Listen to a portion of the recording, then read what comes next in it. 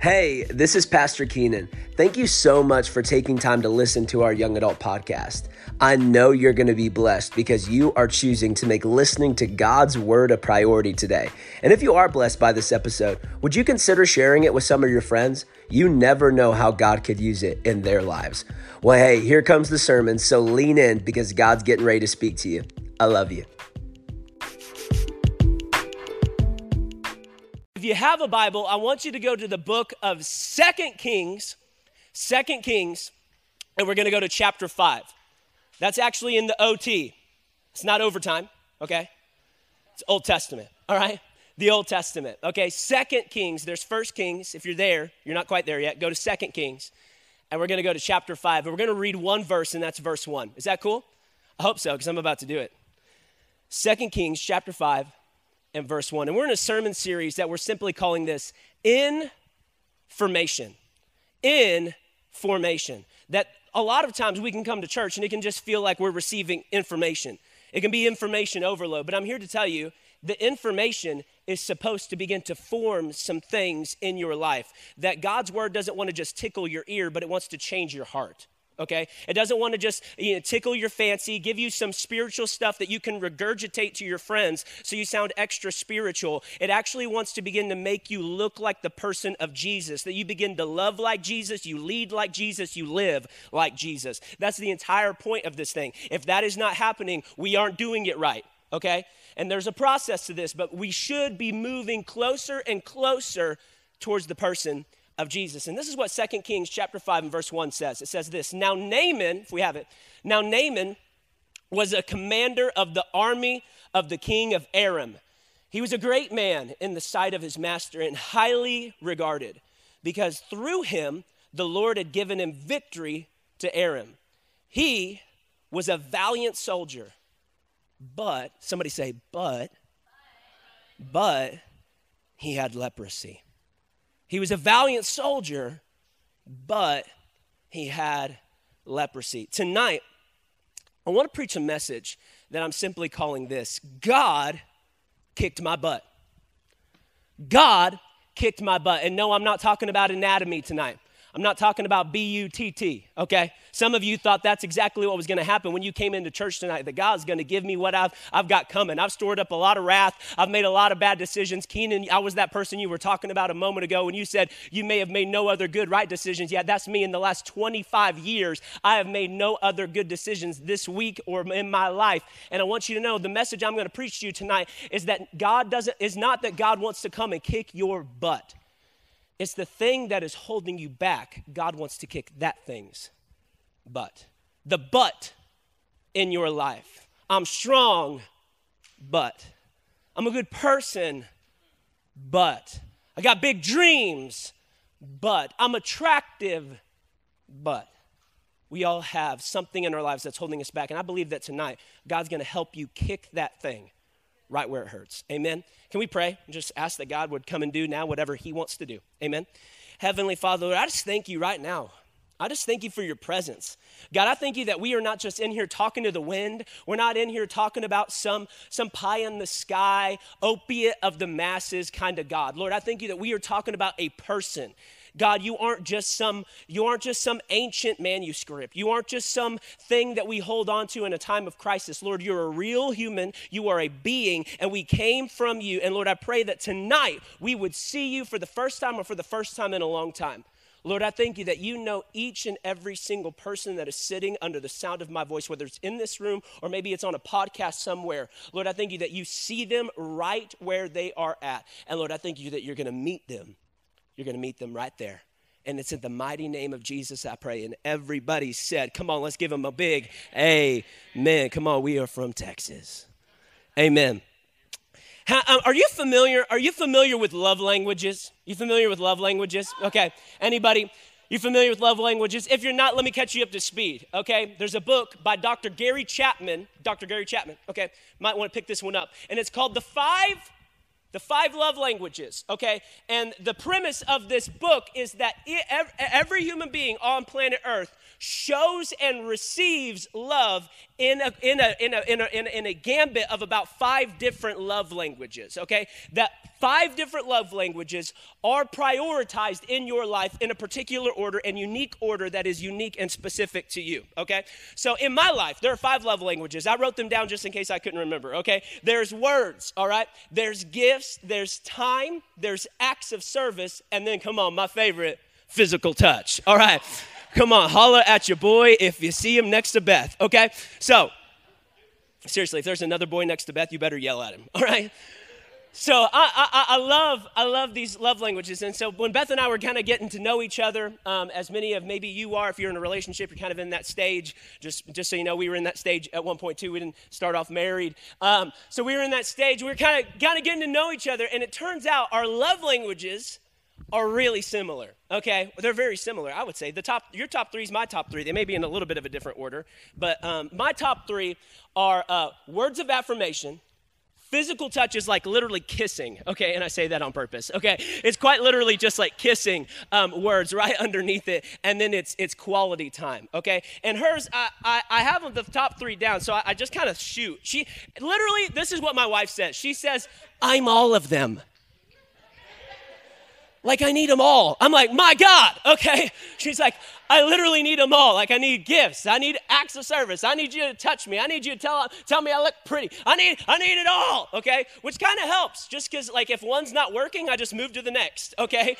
You know what I mean? And then I move to the next. There have been nights that quite literally did happen. Am I lying, babe? No, okay. So these love languages, they help us understand each other, and more importantly, they help us understand ourselves, how we give and receive love, okay? And so I've known, I did not need to take Dr. Gary Chapman's test. I'm very in tune with myself, okay? I am in tune with my emotions, which would probably tell you my emotions are not in tune, okay? They are all over the place. If I know them that well and think about them that often, it's probably not a good thing, okay? So I already knew words of affirmation, top of my list, okay? I love when people just begin to speak life. I can literally live off a compliment for about a month, okay? If you give me a good, heartfelt, hearty compliment, I can chew on that thing for like a month. Like anytime I feel low, I'm like, yeah, but like Miller told me about a month ago that I looked pretty good that one Thursday. You know what I mean? Like, I will bring it back. I will go into the archive and just begin to sift and find things, okay? So words mean a lot to me, okay? And I have to tell you, my least favorite compliments are backhanded compliments, okay? You ever gotten a backhanded compliment? Like one time somebody told me, hey, Keenan, your preaching has gotten so much better. I was like, wait a second. What are you trying to tell me right now? Like, are you telling me like I was a hack? Like, you're telling me you hated it before? Your preaching's just gotten so much better. I was like, whoa, get out of here. Get behind me, Satan. Okay, like backhanded compliments aren't very fun, okay? But the worst thing is this, and this happened to me a lot in Bible school, and it honestly kind of became a joke, okay? People will come up to me, or you've done this in your life, I promise you. You come up to people, and you go, you know what, Keenan? You are awesome. You're like the man. You're the bomb.com. But you kind of need to work on this, and this. I hate the but, okay? How many of you know if somebody comes and butters you up and then they drop a but, you have just completely forgotten about everything that preceded the but, and now you're like, okay, now I'm about to get like the real you. And now I've gotten like the fake you, okay, the fugazi you out of the way. I'm about to get real unleaded you, okay? Even Dr. Phil, my wife informed me earlier today, because I like to run stuff by her, okay? She informed me that Dr. Phil says even psychologically, when you drop a but in the middle of a sentence, it does not matter how pretty it was right up until that moment. Every human being on the face of the planet instantly crosses that out. They erase it in their mind, and all they are focused on is what's coming after that but.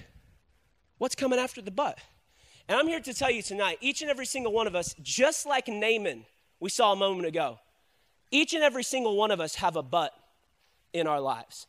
You know, I've lived for about 2.5 decades now. I'm 26 years old, and the longer I live, the more apparent it becomes to me that people have 2 ears. They've got 2 arms. They got 2 legs, they got 1 nose, they got 1 neck, and everybody has at least 1 butt. Everybody's got at least 1 butt, and I'm here to tell you tonight, if you've got a butt in your life, I just first want to level the playing field and just say, we have all got them.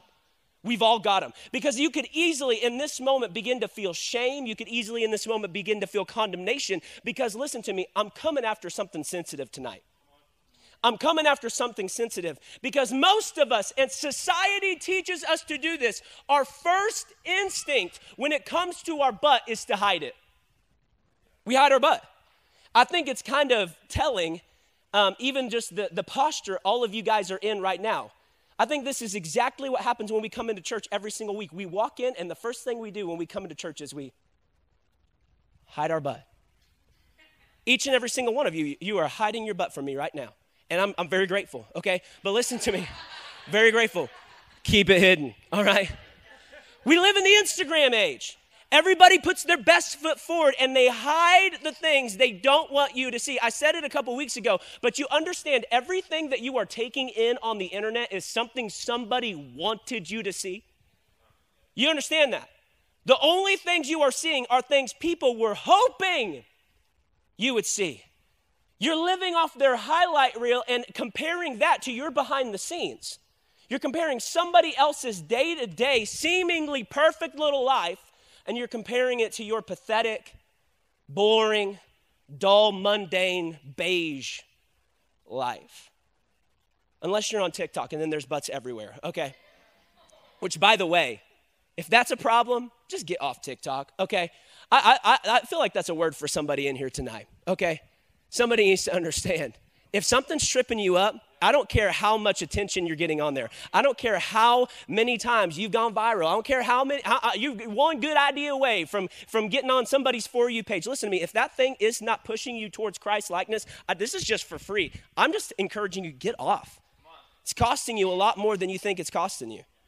But man, I'm telling you, each and every single one of us, when it comes to life, especially, listen to me, especially when it comes to getting around God, the first thing we want to do is pretend like we don't have deficiencies. Pretend like we don't have problems. Pretend like we don't have things that have gone haywire and gone absolutely bonkers in our life. And right now, right off the bat, I just want you to understand, before we begin to dive into the different nuances and complexities of this, I want you to understand each and every single one of us. Every single one of us. Can I just tell you, I'm raising my hand right now. I'm raising my hand. I don't get to stand on this stage because I somehow have some perfect cookie-cutter Christian kumbaya life. I don't get to do it. I do it because in spite of my issues, in spite of my butt, God still loves me and wants to use me. And I'm here to tell you tonight, in spite of everything you think discounts you and disqualifies you, God says, I don't call the qualified, I qualified the called. And if I'm calling you, it means I intend on qualifying you. So right off the bat, I just want to clear the air and say each and every single one of us have stuff. Our stuff looks different, but each and every single one of us have stuff. And no doubt this man Naaman had some stuff going on in his life, did he not? This man named Naaman, the Bible said this, that he's a valiant soldier. What does that mean? It means he literally, quite literally kills it on the battlefield. He can kill it on the battlefield. Man, everything that he does is what defines him. He's defined by what he produces. And I have found, at least in my own personal life, and maybe you can relate, I have been defined for too long by what I produce.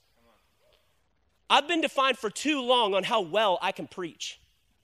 I've been defined for too long on how well I can get you to clap and say amen. That's literally what used to define me.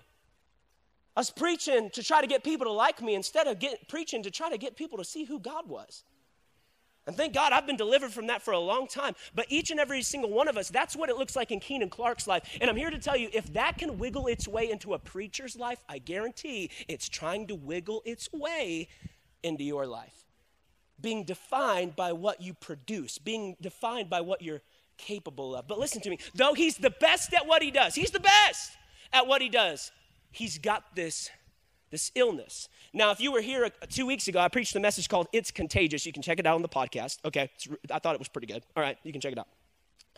But in it, I talked about leprosy, okay? And what leprosy is, just to give you a brief synopsis, leprosy is a skin-eating disease. It literally eats your skin while you are still alive. What you are literally doing is rotting alive, okay? And the thing I want to call your attention to is it didn't matter how many battles Naaman won. It didn't matter how many enemies he vanquished. It didn't matter how much blood he shed. It didn't matter how many medals he got. That leprosy did not care at all. I'm here to tell you tonight, your issues aren't waiting for you to all of a sudden outgrow them and all of a sudden you've got too many letters after your last name for me to mess with you. You now know, can I just say this? You now know too much of the Bible for me to mess with you. There are plenty of people I've met who know way more of the Bible than any one of us combined. And the enemy's eating their lunch. The enemy's having a field day. It's what we're talking about in this series. We cannot rely just on information. That information's got to seep down into somewhere and begin to change how we see Jesus, begin to change how we see the world, begin to change the decisions that we make. That's when all of a sudden push comes to shove, that's when it counts. But each and every single one of us have these dual realities. We got things we're good at and we got things that are kicking our butt. We got things that are eating our lunch, and they're the things that we'd rather hide. And really tonight, I just want to say this. I don't normally say this very often, but I want you to listen for you tonight. What do I mean by that? I mean, I don't want you to listen for the person next to you. Say, man, thinking to yourself, I'm preaching, you're saying, man, I hope they're hearing this. If you think that, you're missing the point. Because I'm not talking about their butt. I'm talking about your butt. I'm talking about that thing in your life that has been kicking your butt for far too long. And it didn't matter how good the grades got. It didn't matter how many zeros were at the end of your paycheck. It didn't matter how pretty the girl was. It keeps on eating. It keeps on feasting. I'm telling you, it doesn't matter how much acclaim and fame and people know your name, that thing will do its thing all day long. And Naaman finally comes to a place where the leprosy was small at one point and he could hide it behind his armor, but eventually leprosy begins to creep everywhere. And that's the thing I want you to understand. It may be, the thing in your life may be small right now, but that's the problem. Only mold grows in the dark. Only mold grows in the dark. And I'm telling you, when we let the light in and we begin to get a little bit vulnerable, when we begin to get a little bit honest, when we actually come to God, and we begin to take off our facade. We begin to take off what we think he loves us for. We're going to see that he actually loves us for the parts we thought he would never love us for. He loves us right in the middle of it. So Naaman finally just gets irritated with this. And listen to this. I want us to look at this real quickly. It's right here. 2 Kings chapter 5, verses 2 through 3. It says this: at this time, the Aramean raiders had invaded the land of Israel, and among their captives, listen to this, among their captives was a little girl, a young girl, who had been given to Naaman's wife as a maid. One day the girl said to her mistress, I wish my master would go to see the prophet in Samaria. He would heal him of his leprosy. Now you need to understand this about Naaman. Most of you automatically assumed as I started going through this that Naaman is an Israelite, that Naaman's one of God's people, that Naaman's a Jew. But listen to me, he ain't. He's on the opposing side. He's actually one of God's enemies. He's working for a team that invaded Israel. And it says during one of his raids on the people of God, what did he do? He kidnapped a little girl. He kidnapped a little girl and he brought her back home and he made her a slave to his wife. This little girl has been taken. She's a Jewish little girl. Hebrew little girl, and she's been plucked from her family, sitting in a foreign place, held against her will. And notice what happens. The Bible never says that Naaman talked to her about his leprosy. She noticed his leprosy. She notices, hey, there's something wrong. There's something wrong here. And listen to me, and I'm preaching to myself right now. I just want to say that, babe, because I know you talk to me about this all the time. But I think it's about time that the church started noticing people's pain. I think it's about time that the church started noticing people's problems instead of belittling them in their pain. That we started seeing them and actually having empathy and sympathy, compassion, like the person Jesus we claim to follow I think it's about time that we started looking at people, not wanting to roast them, but wanting to lift them up and say, hey, I see something's gone awry in your life. You don't even need to bring it up. I'm going to bring it up. Hey, are you, when was the last time you genuinely asked somebody, are you okay? Are you okay? I think that needs to be a question we start asking a little bit more often. Are you doing all right? She sees Naaman, and she's being held as his prisoner. Now listen to this. This is a girl from the land of Israel. What does that mean? It means that she loves God. And now she's in a place where the people around her do not. But listen to this. Even though she's in a place where the people around her don't love God, she's still living like she does. And I really want to encourage somebody tonight. You may be surrounded, you may work at a place where everyone around you doesn't understand why you do what you do. They don't understand why on your breaks you're reading your Bible. They don't understand why you're constantly playing that Elevation or that Hillsong or that Bethel or that Air One or whatever it is that you do. They don't understand why in your free time you listen to sermons on YouTube. They think you're weird. But what I'm telling you to do is continue to be everything God's called you to be, even in the most unlikely of circumstances. This little girl was plucked. She's plucked from her family, and she begins to love the people who plucked her from them. She starts loving on Naaman. She says this. She says, I wish this little girl would have had every right to try to formulate a plan to slit Naaman's throat in the night so she could get back home. I don't think any of us would have faulted her for that, trying to escape. And she says, no, I'm not here to hurt. I know you intended to hurt me, but I know somebody that can heal you. I know somebody that can do something about that. There's somebody in your life that belittles you, that puts you down. Man, what if all of a sudden we didn't fight fire with fire? What if all of a sudden we actually, two wrongs don't make a right? What if all of a sudden we began to actually be the opposite? Listen to me, Christianity it's not a subculture, it's a counterculture. We're not a subculture of the world. We're a counterculture. What does that mean? We're going the opposite direction. And what if we actually started treating people like we actually were? And she starts loving on him, and she says, hey, I know somebody who can do something about this, but he ain't here. He's back home from remember that place you raided, all those people you killed? Remember where you kidnapped me from? Yeah, he's back there, and he can do something about your leprosy. And this is what I love. Naaman listens to this little girl.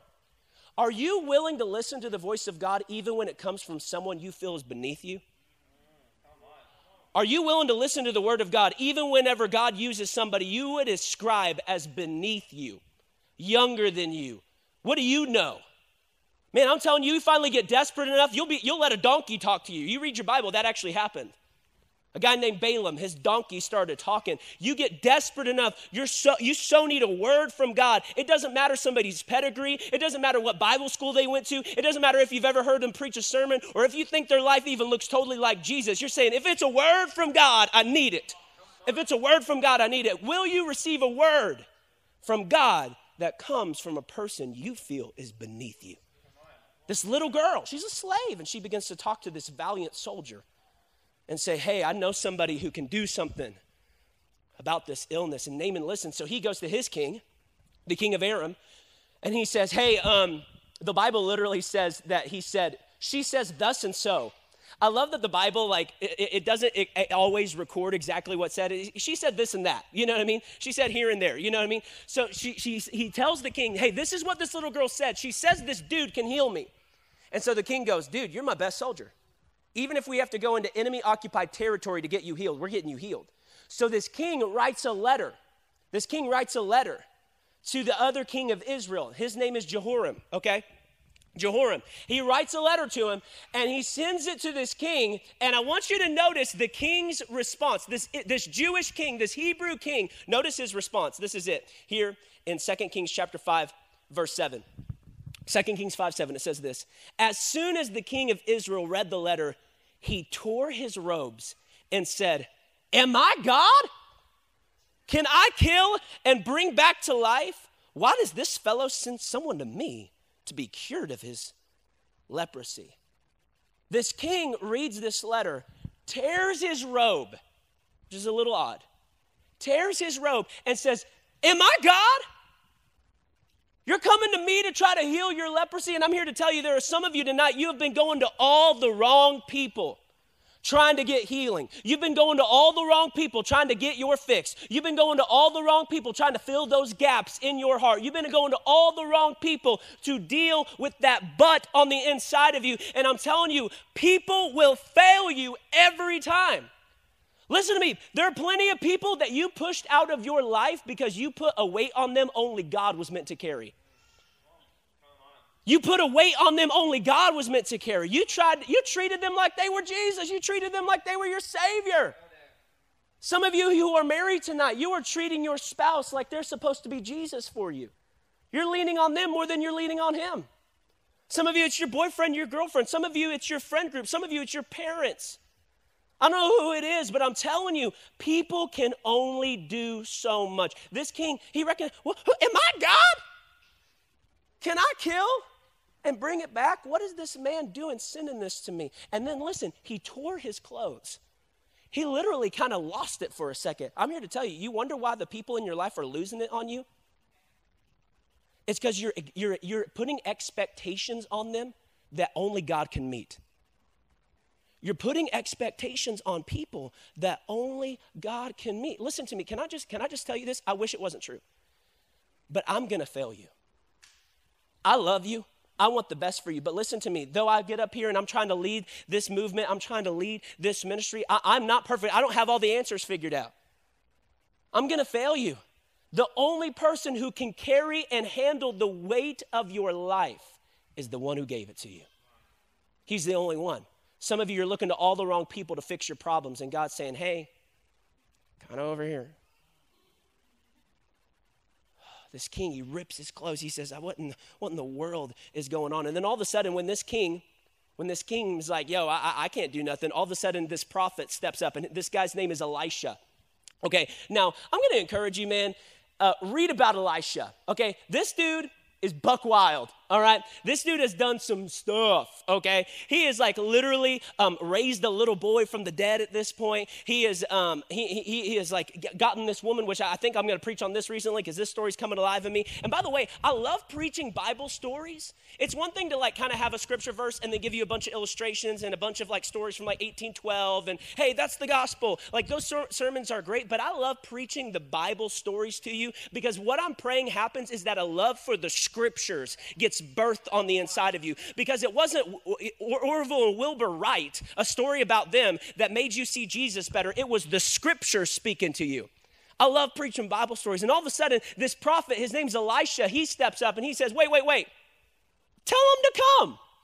I ain't afraid. Like, I know you can't do nothing, but listen, they'll know once they meet me that there is a God in Israel. There's a prophet here. And that's what some of us need to do. Some of us, you need to get so convinced that the same spirit that raised Christ from the dead lives inside of you, that you quit sitting in silence while everybody else refuses to be the answer, and you start stepping up to the questions and the problems that God put you on this earth to solve. Some of you are sitting by the wayside because you're afraid that God's not going to be who you know him to be. All that really is saying, God, I don't really trust you.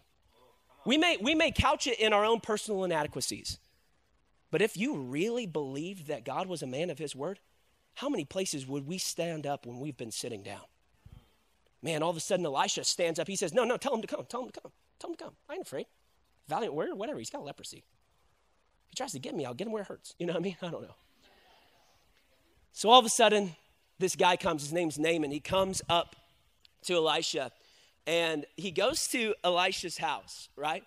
And this guy, listen, I don't want you to miss this because this is when it starts getting real good. I've said all this to get to this point. This guy, his name's Naaman. Now remember, he is a commander of an army. He is a valiant warrior, been victorious in battle. Lots of bloodshed, okay? He thinks a lot of himself, but he's got an issue. He's got a problem. So he comes up to Elisha's house and he knocks on the door, and Elisha says to his servant, hey, go tell Naaman this and that. Now, I want you to understand that Elisha told a servant to go talk to Naaman. That's going to be a real big thing here in a second. That's going to be a real big little window into Naaman's psyche and into Naaman's own thoughts and his own internal monologue about himself, okay? He has a problem here in a second with the fact that Elisha sent somebody else to talk to him. Elisha says, I'm not getting out of my lazy boy. You go tell him, hey, the Lord says this. Why don't you go wash yourself 7 times? This is 2 Kings chapter 5, verses 10 through 11. It says this, go wash yourself 7 times in the Jordan, and your flesh will be restored, and you will be cleansed. Go wash yourself, listen to this, 7 times in the where? Jordan River. He didn't just say a river, he said the Jordan River. And your flesh will be restored and cleansed. Now I want to point this out to you. Most of us, I know that you've got prayers you're praying. At least I pray you do, okay? I pray that you have prayers you're praying. I pray that you have things that you're talking to God about. And most of us, if God were to respond to our request with something this specific, go to the Jordan River, dip 7 times, not 6, not 5, not 18, 7 times in the Jordan River, and you will be cleansed. I think we'd be like, oh my gosh, he is an on-time God. You know what I mean? Like, we wouldn't hesitate. We'd be like, oh my, this is pretty dang specific. Like, he did not go find the river that my spirit will lead you to. It's like, am I sure that your spirit's going to lead me? Dip a number that feels good to you. And if that number aligns with the number I have in the back of my head, I will heal you. Okay? It's not at all what happened. He says, go to the Jordan, dip 7 times. And notice what happened. Let's throw it back up, Jordan. It says this, but Naaman, he went away angry. Naaman went away angry. Hearing, hey, go to the Jordan. It's not that he didn't even say, hey, sorry, we're not going to serve you. You're not a Hebrew. This is actually a pretty big deal that God is willing to heal this man. He's not in covenant with God. In fact, he's shed the blood of God's people before. He's holding captive one of his young little girls. It's a pretty big deal that God's willing to heal him. And he walks away angry. And I think many of us right now are thinking, man, this is stupid. But listen to me, you and I do this all the time. You and I do this all the time. We're sitting here saying, man, if God ever got that specific with me, I'd do it. Listen, God has gotten that specific. He's saying, yeah, that bitterness, why don't you hand it over? That stuff that's going on in your life, why don't you trust me? For some of you, he's gotten real specific with you and said, hey, those hangups, those hurts, those habits that the habitual sin that you can't get past, the but in your life, he's told you specific people to go and confess it to, and you haven't done it yet. Most of us, God gets pretty dang specific with us. We do exactly what Naaman is. We get angry and we walk away. Some of us, the reason we're not healed yet, it's not because God hasn't spoken. It's because when he did, we walked away. We walked away. We didn't put our life, we didn't bank our identity, we didn't bank our faith on what he said, no matter how simple it was. This is what happens. Listen to me. Naaman gets a little irritated over how simple this request is. Number one, he gets really irritated over the fact that that Elisha didn't come and speak to him himself. He's like, yo, dude, I'm pretty important. I've shed a lot of people's blood. In fact, you're lucky I don't come up in there and shed yours. He's getting pretty irritated over the fact that he hasn't come down and spoken to him. And I want you to see this. 2 Kings chapter 5, verses 11 through 12. It says this, but Naaman, listen, this is going to be good. Naaman went away angry and said this, listen to me.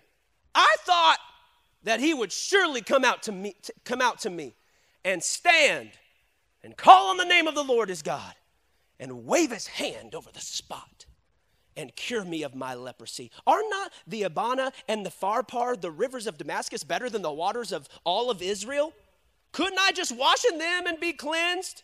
So he turned and he went off in a rage. Listen to this, what he said at the very beginning. Naaman went away angry and said, I thought.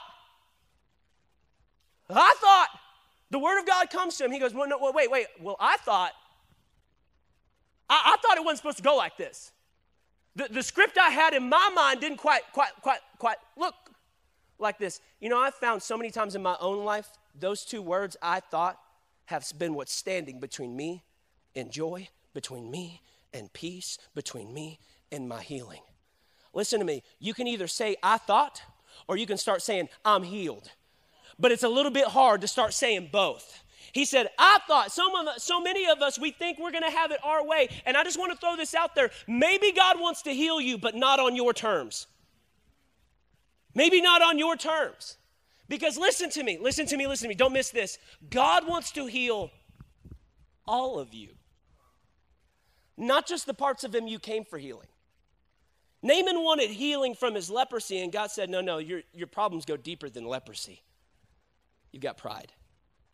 Naaman had pride in the fact that he was a military leader and a valiant man, that he had shed blood, that nobody was bigger and badder than Naaman, even though he had this disease. All of his identity was in the good parts of him. And sometimes God has to unveil and realign and begin to replace some things that you even like about you, because they're holding you back from being the you he created you to be. He says, no, you're not going to do what feels good. He says, I should go drip in the Pharpar River. It's nicer than the Jordan. Listen to me, I've been to Israel, I've seen the Jordan. It's really not that nice, okay? Like the Mississippi River was honestly a bigger deal to me than seeing the Jordan River. I loved the history, but I was like, dang, that's the Jordan? Really ain't that nice. Kind of dirty, okay? Kind of underwhelming, you know what I mean? Like, it's like, wow, okay. So he sees this, he's like, I ain't dipping in that dirty thing. And sometimes God will ask you to do something that seems beneath you because he's trying to get you over you. Sometimes God will ask you to do something that seems beneath you to see how bad are you willing to hold on to your dignity, or do you want healing more? Are you willing to let go of your dignity so you can have divinity, so you can have me? All of a sudden, God begins to throw these things out to Naaman, and Naaman's sitting there, he's getting irritated. And literally, look at what it said. He said he went off in a rage. How many of you have done that to God? Maybe you didn't storm off in a rage, but you went all the way off in a rage. God, you're not doing it right. God, this was how it was supposed to go. God, she should be here by now. I should be married. I should be cranking out my third baby. And you're 18. You know what I mean? Like, so many of us, we have this internal emotional script for our life, and as soon as God deviates from our script, we get a little upset. We go off in a rage. But listen to this. I want you to see this. 2 Kings chapter 5, verse 13. Naaman's servants went to him and said this, my father, if the prophet had told you to do something, listen to this. If the prophet had told you to do something great, would you not have done it? If the prophet would have told you, go vanquish the Leviathan that lies at the belly of the Red Sea, and then you will receive your healing, he'd have been like, oh, I'm up for that challenge, okay? He'd have been like, yeah, I'm a warrior, that speaks, that's gonna add a little something to my resume. Let's do it. It's exactly where he would have been. He said, had he asked you to do something pretty epic, wouldn't you have done it? He's like, yeah. He's like, then why? Then how much more when all he tells you is wash and be cleansed? What this servant is telling him, bro, get over yourself. Get over yourself. Listen to me. Can I just lovingly tell you as your pastor, get over yourself.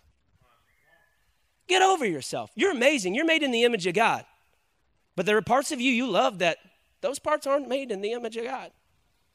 Those parts you have fabricated after an image you saw on Instagram, after an image you saw on a family member, after an image you conjured up in your mind. And God's saying, hey, get over yourself so you can get in to who I've called you to be. Get into who I've called you to be. He said, if it was easy, wouldn't you have done it? And listen to me, these are the kind of people you need in your life, because these are people who traveled with Naaman. It was a 90-mile journey from where he lived to where Elisha lived. 90 miles they traveled with Naaman. And listen to me, sometimes you need people who are traveling with you through life who are willing to say, hey, I think you're being a little bit of a diva. I think you're being a little bit of a know-it-all. I think you're being a little bit of maybe a not nice word or two, okay? However, you got to get the point across. Sometimes whatever works, okay? You need people who are willing to get up in your grill. Is there anybody in your life that can challenge you and you receive it? You know how many conversations I have with some of my leaders, and they'll come up to me and they'll say, hey, so-and-so's doing this. And I'm like, yeah, but I don't think they'd receive the correction from me. I honestly think that it would just cause them to spiral more. And because I love them and I care about the relationship, I'm willing to wait for them to get to a space and place, a middle space and place where they can actually hear what I have to say. Is there anybody in your life that has the relational equity to actually call you out on your crap? Or are you just so blind and so self-absorbed that you'd rather sit in your crap and tell everybody you smell great? You got to have people who are willing to tell you the truth, even when it's not what you want to hear. He says, even if it had been something great, wouldn't you have done it? And so all of a sudden, Naaman's like, yo, yeah, I would have. And then we see this, and this is the climactic point in the story. Listen to this. All of a sudden, listen to me. The thing I want you to understand is that healing always follows humility. Healing always follows humility. It's hard to get healed when you're unwilling to be humble. There are many of you, listen to me, obviously Naaman gets healed. You know the story, spoiler alert, okay? But I think the journey to his healing is something we can all take something away from. There are many of you that you would rather get healed in private so that you can come in public and act like you never needed healing. You're often private saying, God, would you just deal with the porn addiction so that I can walk free and no one ever knows that I was addicted to porn. God, would you just deal with the pill problem in private? Just magically wave your hand. That's exactly what Naaman wanted him to do. He said, I thought he would wave his hand over my little spots and make a whole show about it. God, would you just wave your hand over these parts of my soul so that no one knows I ever needed the healing? But listen to me. God can't get glory from a story you won't tell. God can't get glory from a story you are too ashamed to tell. And I'm telling you, when we get real, when we get honest, when we get vulnerable, when we step into some humility, all of a sudden we can begin to find healing. And I'm telling you, sometimes God will let you sit in your dysfunction until your dysfunction makes you uncomfortable enough to get honest and vulnerable. All of a sudden we see that Naaman's got to humble himself. This giant of a man, this mammoth of a man has to subject himself to taking off his armor in a foreign land and getting in a water he does not want to get in and dunk himself in it. So all of a sudden we see him, he just begins to unbuckle his breastplate. He takes his little shin guards off. He takes his sword off. He takes his helmet off. And all of a sudden he's sitting there with everything that is eating him alive exposed for all to see. He begins to walk into the Jordan River. And notice I want you to understand something. The Bible never says that Naaman got healed progressively. That is, as he dipped, there were fewer spots. And that as he dipped again, there were even fewer spots. And then finally, there was one spot on that sixth one, so he dunked that, and it came up, and he was completely cleansed. No, we don't know how it happened, but the way I probably believe it happened is that Naaman kept dipping. Dip number one, come up. Nothing's changed. Dip number two, Naaman comes up. Nothing's changed. Dip number three, Naaman comes up. Nothing's changed. Have you ever been trying to follow God and you quit because you couldn't see the progress? Have you ever been trying to follow God and you quit prematurely because there wasn't any obvious progress in your eyes? It would have been real easy by dip number 4 to come up out of that water. He's soaking wet in a muddy river, seeing all these people. Everybody can see the leprosy has not gone anywhere. And it would have been real easy to be like, this is stupid. I'm out of here. But he kept dipping. I came here to encourage you, keep dipping. Keep dipping in who he is. Keep dipping into the word. Keep dipping into community. Keep dipping, keep dipping, keep dipping, keep dipping, keep dipping, man. Don't stop prematurely. Naaman dips. And I could see him coming out of that water on the 6th one being like, dang. I could see the water streaming down his face, but I can imagine there's some tears mixed in as well. See, I came all this way. I listened to this man of God. Nothing's changed. This is, all right, one more time. And he goes down and he dips. And listen to me, I don't know what happened underneath that water. I don't know. I don't know if they all just fell off, the scales fell off and floated to the bottom, but all of a sudden, Naaman comes up,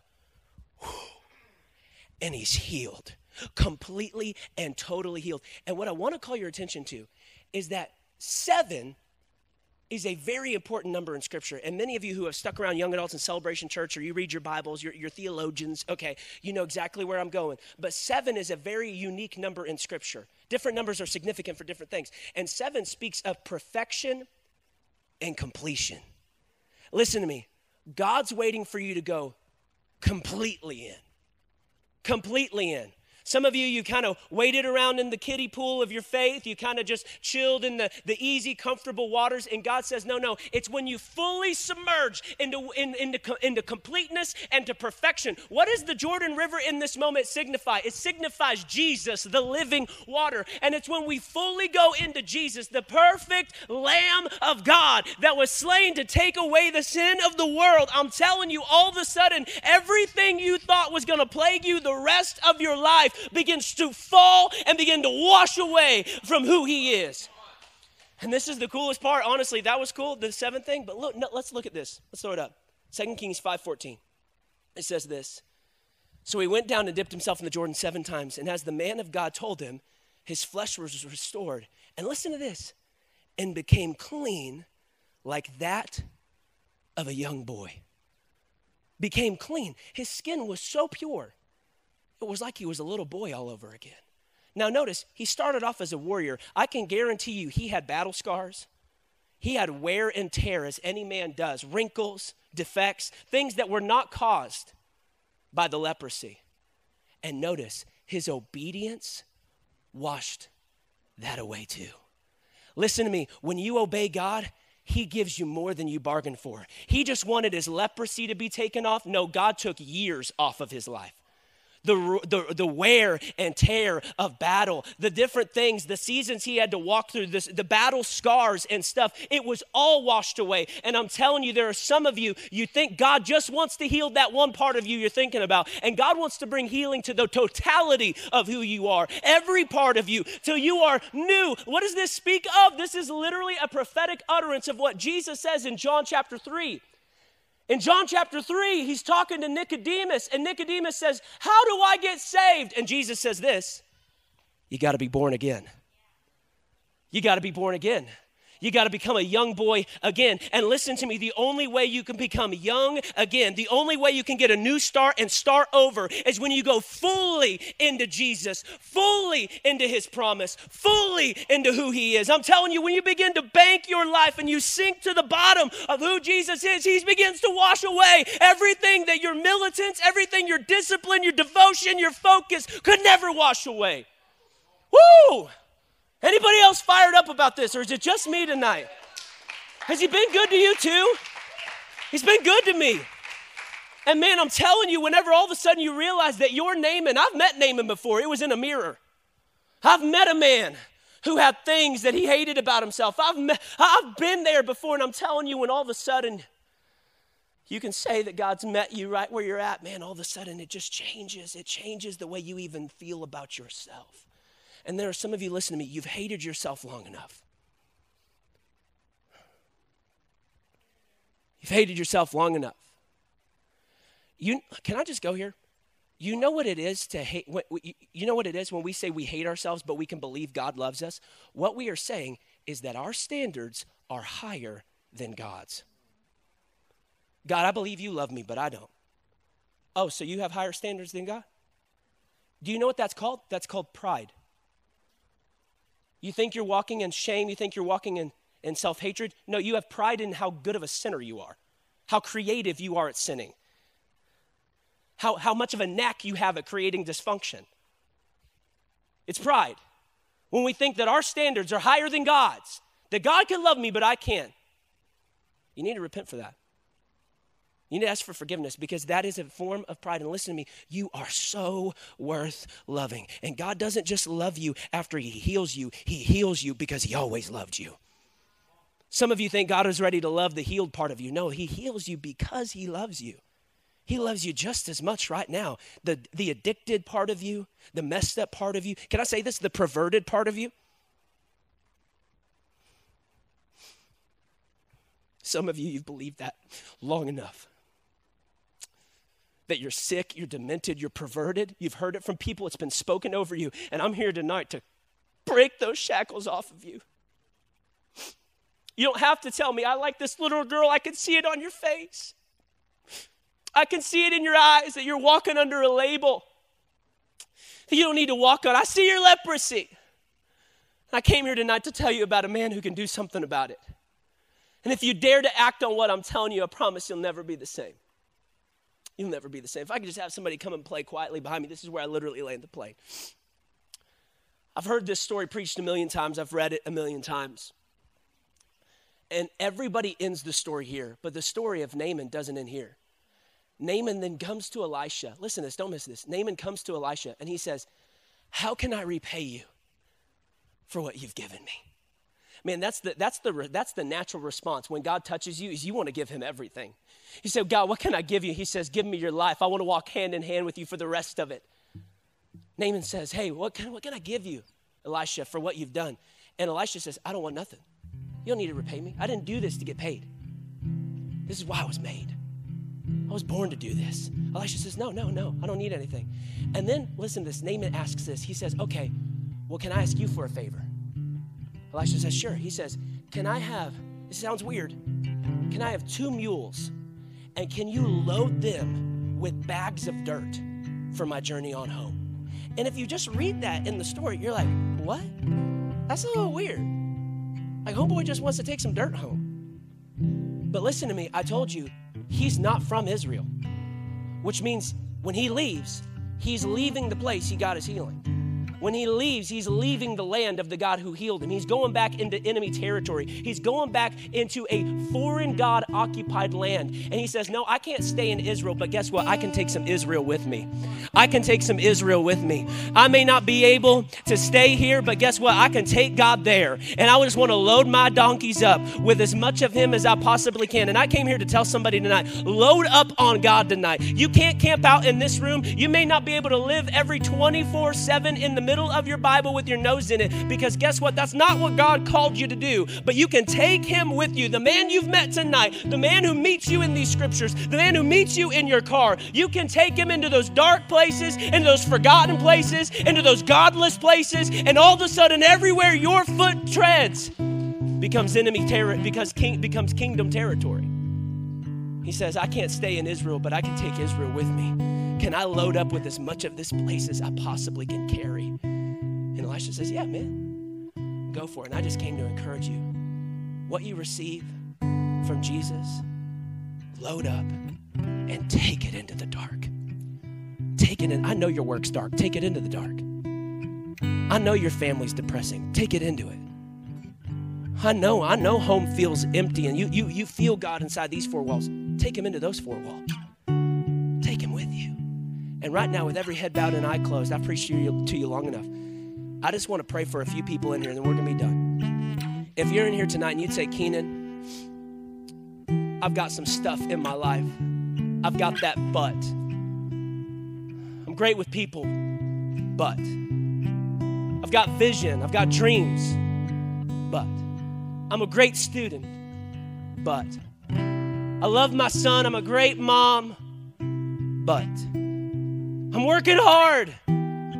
But if that's you and you're in here under the sound of my voice and tonight you'd say, Keenan, I need to let God in and allow God to kick my butt. Allow God to kick that thing that has been kicking me. If that's you in here tonight, you want to say yes to Jesus for the first time or for the first time in a long time, I want to give you a chance to say yes. If that's you, when I count to 3, just raise your hand. 1, God loves you.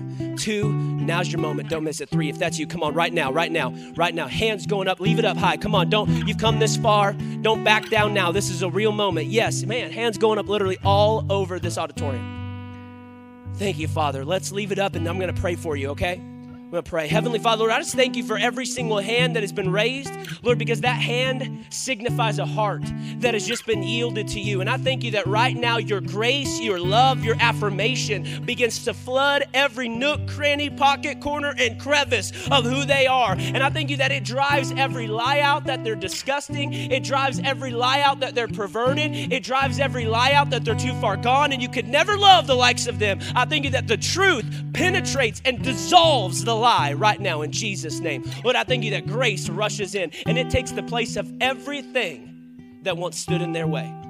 And I thank you for it right now. I call them saved. I call them sealed. I call them yours right now. It's in the mighty name of Jesus I pray. And everybody said, come on. Amen. Come on. Let's put our hands together for God. Woo! Well, hey, you made it all the way to the end of this sermon, and thanks for listening to it in its entirety. I know God spoke to you. And if he did, maybe he even dropped a specific person in your heart who needs to hear this message. Would you send them the link? And if there's no one specific, just post it on your social media story. You never know who could click on the link and end up accepting Christ at the end of the sermon. Well, hey, I'll see you on the next episode. I love you so much. Be blessed.